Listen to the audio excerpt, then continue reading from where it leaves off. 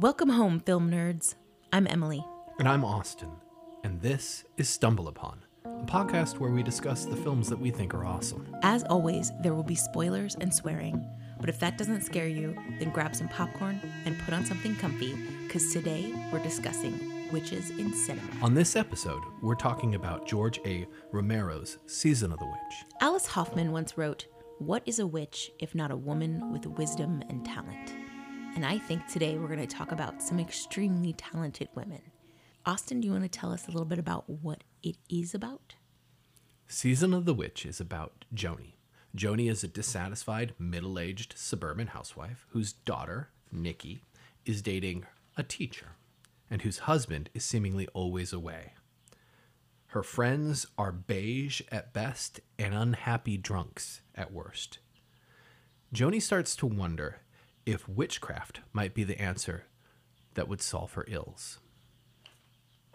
That is an excellent description of a fantastic film. It is a description of the film, yes. It doesn't really, no description really does any sort of film any sort of justice, not really. What I'd like to start with is, this was my first time coming across this film that we watched this last week. Do you have any sort of history or memory or relationship to this film or any of Romero's works? No, I had never seen Season of the Witch before or even heard of it until you brought it to my attention. And it was a delight. What do you think was the most surprising thing about the film? It's a 1970s film. It was shot on a shoestring budget. I know that elements of the films were shot in people's houses in which their children worked on, the children of the people who own the houses worked on making the production work in those houses, specifically the house that Joni inhabits. Two things struck me the most about the film. The first was a personal, and the second was about the film itself. The personal thing that struck me the most about the film was how much it reminded me of embassy housing in the 80s and 90s. So I just really thought the design of it cracked me up because it just kept making me think of all the houses we lived in all over the world.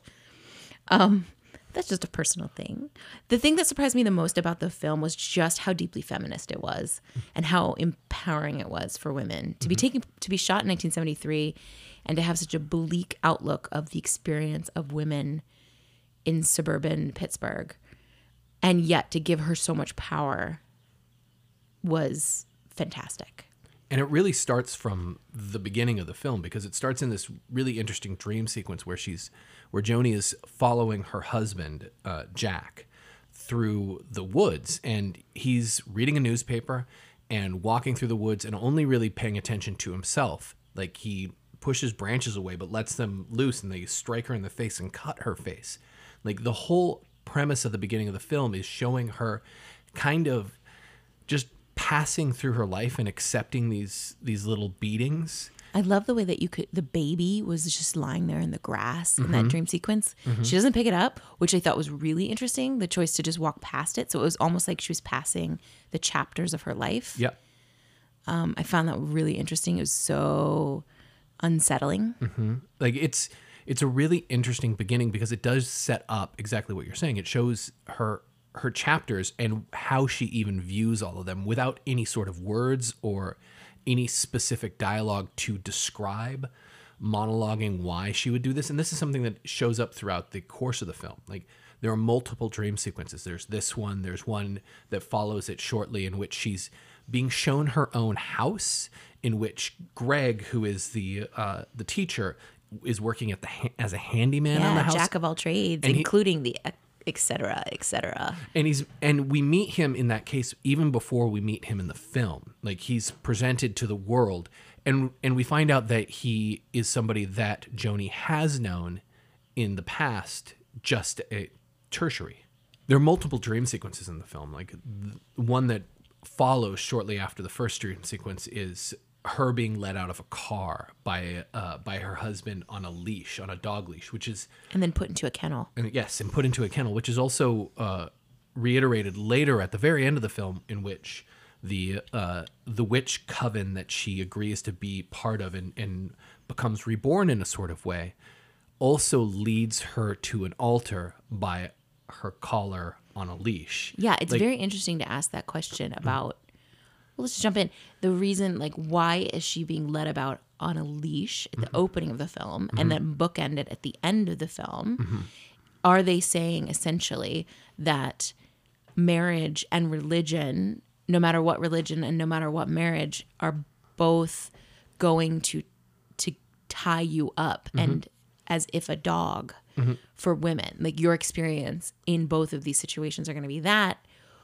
What do you think? Yeah. Do you actually think that it's being tied up like a dog, or is it just being tied up in a manner in which it's easy to understand that you're being led and forced this direction? Well, in the dream sequence, she's put into a dog kennel and next to an actual dog, which I thought was interesting that there aren't other women in there. It's other dogs are in there. So she's not seeing all women as that. She's seeing herself as a dog. And then in the coven sequence at the very end, when she is being led by a dog by the leash and then tied to the altar, she's then very gently whipped. So, and she's on all fours. So I do feel like it's suggesting that she's now being bound up in something entirely new. Yeah, and even that I think is interesting, because shortly after that sequence, we, like, at the very end of the film, the last scene of the film is her at a party with her friends again, and now she, unlike earlier in the film where she kind of felt a little bit more meek, she seems really, really powerful. So powerful. Really strong and standing. And confident. Yeah. And yet she's asked a question by another person at the party, and her answer is, I'm a witch. And then she stares off into the distance for a while. And I think the film allows for that thing that you're talking about her being part of another organization or structure that is holding her in place, both at the beginning, her structure with her husband and in the structure of marriage, and then at the end in the structure of this new coven, and that she's still maybe a little dissatisfied at the end of the film. Yeah, I think that's a very interesting read, because at the very end, when she is being talked at by all those different women, and they're all envious of her. Many of them are envious of her. She killed her husband and now she's back, and look, she's so lucky, and oh, she's a witch, and oh, the woman standing next to her who looks very much like her best friend Shirley, but is not. It starts asking her questions as the camera just focuses on Joan. And just as a slow push in, but you hear this woman asking all these questions about, how did you find out about being a witch? Like, what is it about? Can you teach me about it? She's so curious, because clearly all these women feel bound up. All these women feel bound up by their relationships. They feel repressed and tied up and lost. And they see Joan as a woman who broke away from that. Yeah. And I think before maybe it's important for us to kind of go through the whole process of how Joni gets to this position. I agree. Because I think we are getting a little bit ahead of ourselves in regards to talking about what's at the end instead of like talking about how we get there, which is like structurally, there are a bunch of dream sequences, a couple that we've mentioned, and it continues on. And the dream sequences mirror or implicate a new direction towards where her life is going. There's a whole dream sequence in the second half of the film in which Joni's house is being invaded by a figure wearing a mask who is assaulting her. And each time we see this dream sequence 3 times, and each time it changes slightly, as if Joni herself is understanding what's going on in her life a little bit more and seeing the problem and trying to find a solution. And finally, that solution is killing the intruder. But that dream sequence then breaks into reality where she kills her husband, who arrives home from a work trip early, and is outside and is doing the same thing outside that the intruder in the dream sequence was doing. And she shoots and kills him, thus kind of ending the story of where she was at the beginning, following this man through her life. She no longer has anybody to follow. So, let's cross that out. Let's say there was one specific person that she was following, and she has replaced that person now with a group in the coven, Yeah. which are not really fleshed out outside of the leader of the coven, but we kind of get the feeling that there's a group of women that are doing this together, and they're going to be solving an issue of life together. Interesting. I don't know that I read it as a group of women solving the issue of life together. I just saw it as a group of women working together, collaborating together on this agreed passion and their religion. But she does, the tarot card reader and the witch we do meet and have a little bit of a relationship with at the beginning of the film that kind of starts this ball rolling forward. She does mention her father is a witch. Her mother and her father are both witches, so it was very natural for her to become a witch. It's a religion she believes in. And so I do find it interesting that there were no men in the coven that Joni is joining. So it is a group of women who are working together. But you're right. We have no relationship with them. We don't get to know any of them, so we don't know what Joni's experience moving forward is going to be, which I think is reflective of Joni's final shot. And maybe the reason why I'm saying solving this problem of being alive and living is because Joni seems to be using her interest in witchcraft to fashion a romance with her daughter's lover, the teacher, and seems to be using it to solve kind of life problems instead of like just using it to deepen or widen her experience. I think that if we go back a little bit further, so the dream sequences we start with are fascinating because they're showing Joni what she's struggling with. She's struggling with her relationship with her husband and her relationship with herself. She sees herself swinging on the swing and doesn't engage with herself, just keeps moving past.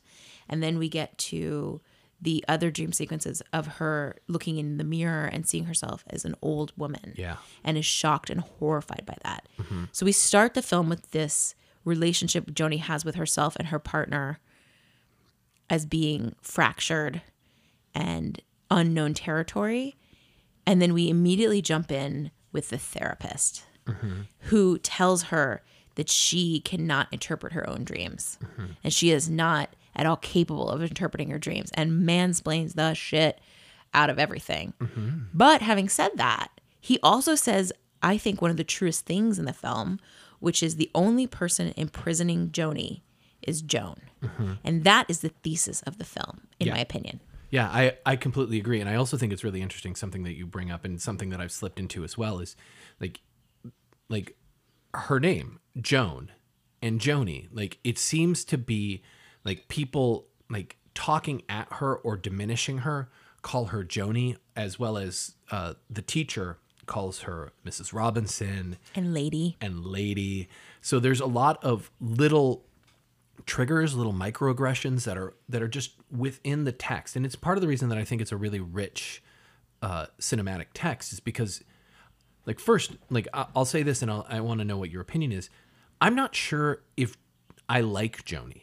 I like the journey she's on and I find her really fascinating, but I'm not sure that I like her and I'm not sure I'm supposed to. She's a flawed heroine. Yeah. She's really interesting. And I think that's why she's a fantastic leading character. But no, Joan wouldn't be somebody I would want to be friends with. Yeah. Maybe like is a bad term for it. Maybe it's too binary. Maybe the idea is I can recognize a lot of myself or a lot of other people in the self-interest that she presents and a lot of the problems that are presented at her and told at her. And there's just grit to hold on to with her. Like she's complicated. Like there's a really great scene for me in which she's talking to her daughter. The first time we meet her daughter, who is making herself up in a mirror, and her daughter turns and looks at Joni and looks at Joan and says something to the effect of, "You're really attractive, Mom. I've never noticed how hot you are." And from that point on, Joan views herself kind of differently. She doesn't view herself necessarily as the old woman that's in the mirror anymore. She's actively kind of on the hunt to be seen. She also changes her clothing style and her hair after that. Yeah. I mean, it still goes back and forth, but it has a younger vibe to her. Yeah. And that's part of why I'm getting at maybe it's not as binary. It's like like which one of us in life is somebody that you can go, well, that person's just this or just that. Like, Correct. Like she's a fabulously full, flawed character that we get to spend an hour and a half with and kind of see all the things that we agree and disagree with from her. Like, Well, and okay, so then what's interesting then about that is thinking about her over the course of the film, she changes so much. There's so much about Joan that alters and changes, and everything she's doing is kind of pushing herself out of her comfort zone. And that is an interesting exploration. Yeah. Especially because you think of things like Mayor of Easttown and how Kate Winslet was excited to play this character who is middle-aged and flawed.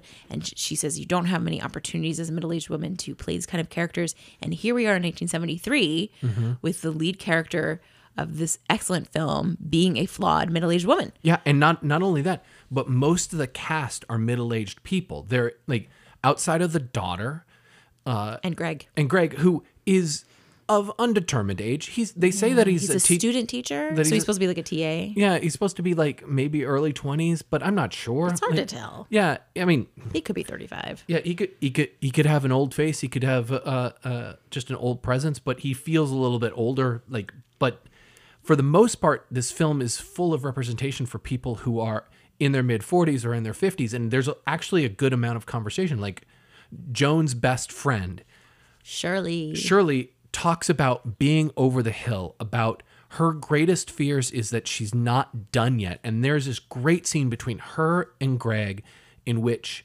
Shirley just like thinks that she takes a hit of weed, is lied to about it, and then just allows herself to express all her fears to these people, to Joan, to Greg, to Joan's daughter. And she just, what she feels at the end of it is that she made a fool of herself instead of feeling like she broke through a barrier, like that she made an actual revelation for herself. Well, Shirley is essential because of that exact reason. Like her unwillingness to look her truth in the eye.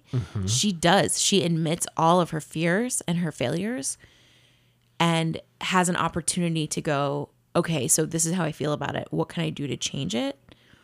And she does have that one little line that breaks my heart, which is she invites Joni over because then maybe her husband won't bother her.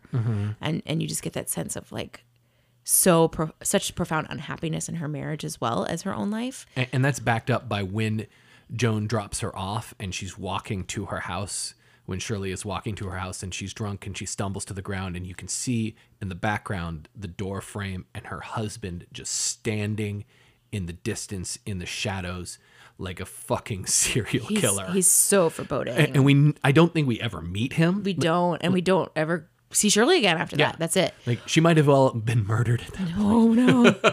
No.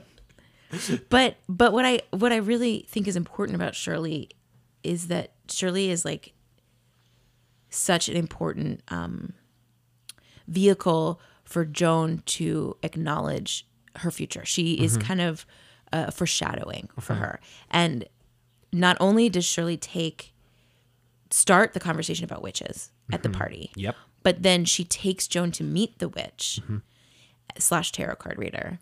And then the tarot card reader gives Shirley the most interesting reading. And her quote is, "Strength and hope keep you armed through all this, not changing things for the better, making things bearable." So it's like this idea that Shirley using her strength and hope to help her navigate the space, but not changing anything, is her greatest burden. Yeah. And then when she has shortly right after that has this experience with Greg and Joan and Joan's daughter and reveals this truth about herself, that is exactly true for her. She then goes and becomes ashamed of it and hides all this stuff. So basically Joan gets to have a front row seat and going, well, I can keep going down this path and be like that. Or along with like she then becomes the catalyst to change her life. Yeah, and it's something that I think is really remarkable about the film. All the things that you're just describing is it is so well written.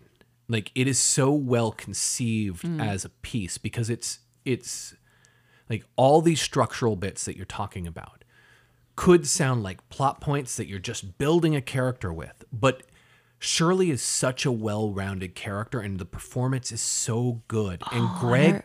Chemistry with Greg is amazing. Yeah, and Greg is so good. All these people who are in Joni's life and communicating their thoughts, and we're getting Joni's reactions to them and feels, and we're learning about Joni even when she doesn't say anything, when she never says something in a scene, when she doesn't stop Greg, when she believes that Greg is going to shame her friend or embarrass her friend, that she just sits there. We learn so much about Joan throughout the process of what she does with her daughter, how she handles her husband, what she puts up with. Like her action, her non-action. The great scene of when she decides to lie about going to Ash Wednesday and puts ash on her forehead from their we're fireplace. We're going to talk about that in a second. But like, there's so much structure at work. Like the film is doing so much labor to give you an idea of who this character is and what they're trying to say, which is, I feel like in some ways that the film is just trying to say that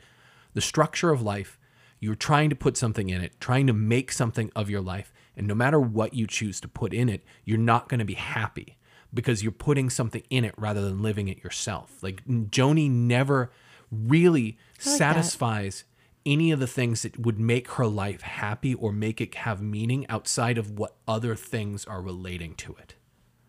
I like that very much. That's lovely. You want to jump back to the Ash Wednesday bit? Oh, we're definitely going to jump back to the Ash Wednesday bit. But actually what I was going to say was, what's really interesting about Romero's writing is that he uses, as you said, it's not plot points that we're just jumping to, and yet each character drives it forward, and they're so well flushed out. I think that's what's so surprising, because oftentimes in films you will have the character that is important to convey the message and you move along with, but you feel it, like, yep, you had to insert that person there to make sure this turned that direction. But these characters, like the tarot card reader, the therapist, Greg, Shirley, they're all Jack, they're all essential for Joni's transformation. Yeah.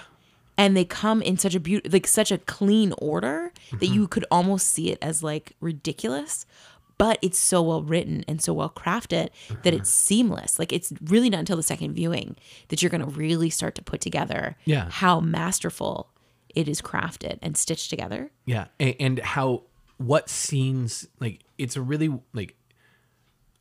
well constructed film in the sense that the scenes fall in line in a really interesting manner. Like the scene in which they go to the witchcraft, to the lady who runs the coven, then Joan and her friend go there, is followed by the scene with Greg and Nikki and Shirley and Joan. And so we get somebody who learns about their restrictions, actually tries to express their fears about those restrictions, and then is immediately feels ashamed about having shared those and how that would actually put a stop to her. And in fact, it does put a stop to her. Because she never shows up again. We never see Shirley again. But having said that, Joan did not help her friend navigate that space at all. No. Joan was not helpful in any of that. She wasn't there. She did not have her back.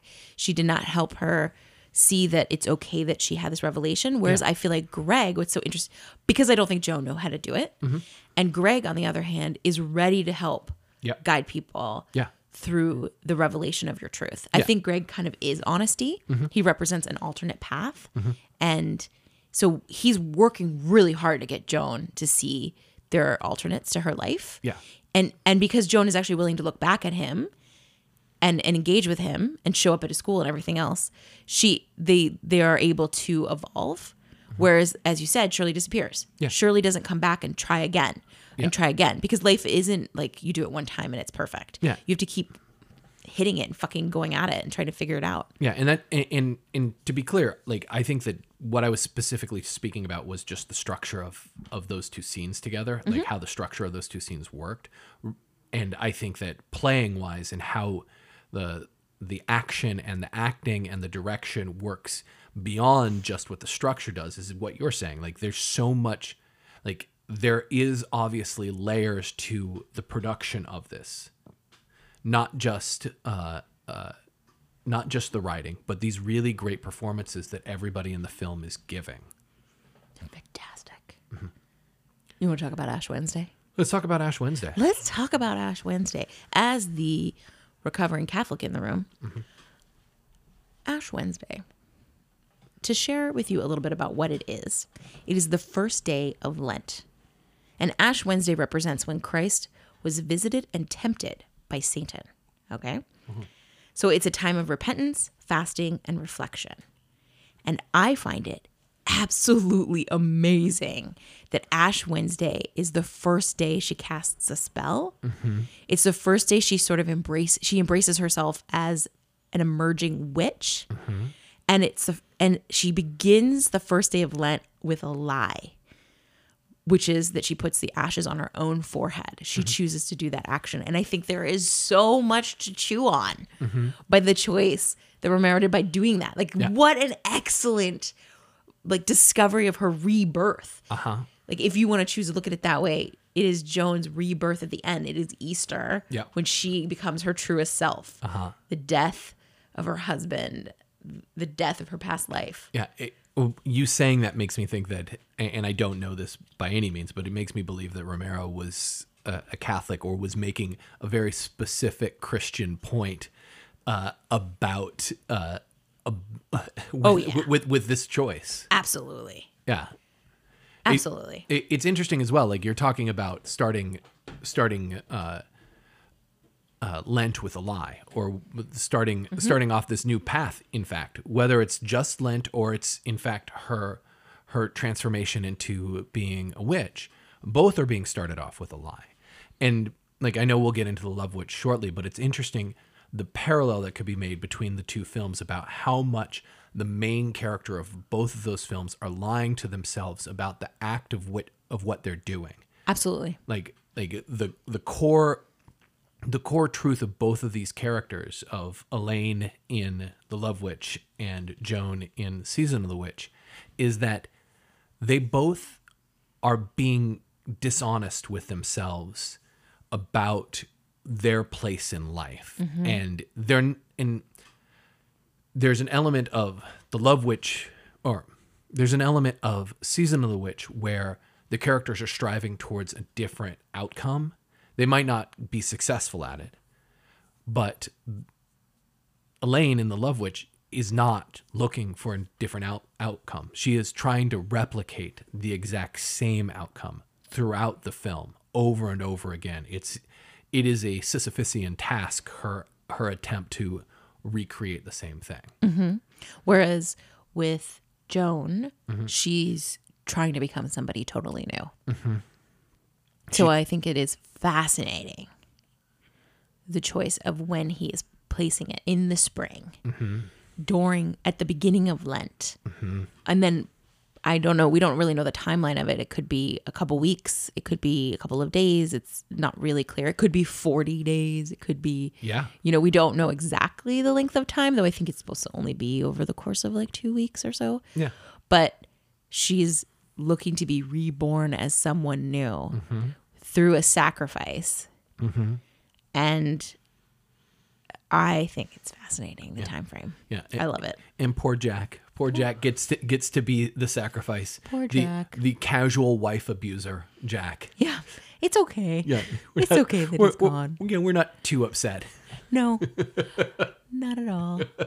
I mean, when you air kiss your wife like inches from her face as you're about to leave, I mean, maybe you deserve to die. Yeah. I'm not saying you do. I'm just saying maybe. Yeah. It goes on the list of things that you're like, that's awful. That's a deal breaker. Yeah. Air kissing, like, especially when you wake the person up to say goodbye. Right? It wasn't like she just accidentally woke up. Yeah. You're like, God damn it. Are you waking me up to air kiss me again? Divorce. Yes. Okay. Yeah. So I have a question. Yeah. And this one is kind of important. No. About Season of the Witch. What happened to the cat? The cat that's summoned after her amazing sexcapade with Greg. And she does the conjuring and she calls forth the god she was looking to meet. I think it was maybe Oberon. I don't remember. Right. And the cat appears and comes in into the onto the wash machine, and then climbs up the basement steps, and then shortly thereafter she murders her husband. And the cat's in the living room. But like, I wanted to know, was the cat, I guess, was the cat supposed to be the spirit that's been conjured and therefore led her to murder? Or would you say the cat was just really cute and they put it in the film? Because I did notice a cat bowl in the kitchen in one of the scenes. Earlier in the Nope, film? it was once the cat arrived, but there was a cat bowl there on the floor. And it felt like it might have been forgotten. It's funny because like I forgot about the cat. They make such a specific point to show the window and the cat coming in, and it's a long time for the cat. Like, Right. Like There's a lot of cat action. I know that there's like an hour, or there's maybe a 30-minute longer version of it somewhere, or maybe 10-minute, 20-minute version. Maybe the cat plays extended cut. Yeah, the extended cut is all cat footage. And it's just cat here, cat there. Cat activists everywhere are astounded to hear there's a whole longer version with more cats. Yeah, and it might but then again, like in that scene, it probably was a pacing thing. Like I think about like we needed to cut away, and there was like the other footage that we could have cut away to didn't make any sense. I think you're right about saying that the cat had more to do with the actual Romero cut that we never get to see. Yeah, That would make more sense because it just feels like it was sort of there and it was like, but then it didn't amount to anything. yeah, but then again, like maybe it could be symbolic of the fact that like as you were saying, the spirit that she conjured has come home. Getting back to the dream sequences. So yeah, returning to the dream sequences, there was something that I really noticed, and that was the camera work in the dream sequences was exceptional. I loved that there were skewed angles. I think they used a fisheye lens a couple of times. There was a lot of movement. There were really tight close-ups and a lot of jump cuts. And everything about it felt very disorienting in a really wonderful, fluid way. Yeah. And it really contrasted with regular life and the rest of Joni's world, so that we didn't have to change the color.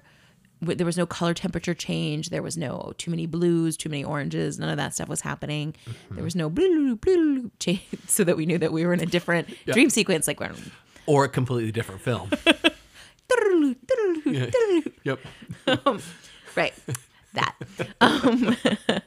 But I really appreciate that by using different style of camera work, you can really tell a different element to your story. And I love it when directors choose to play around with how they shoot a scene and make it structurally different to indicate to the audience, pay attention, this is different. Yeah. How did you feel about the camera work? Well, I just want to echo all of what you said. I think that I think one of the most interesting things about it is that he holds true to that idea. He never, there's never a bit in the film where they cheat. Like, there's a rule. Like, if it's a dream sequence, it's going to be this fisheye lens or this really close up. It looks different.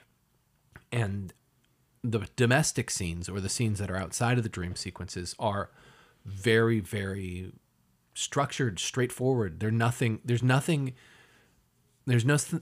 stylistic to look at them and go, oh, there's somebody working really hard to make something happen here. It's just there. Like, even They're very clean. Yeah. And on sticks. Yeah.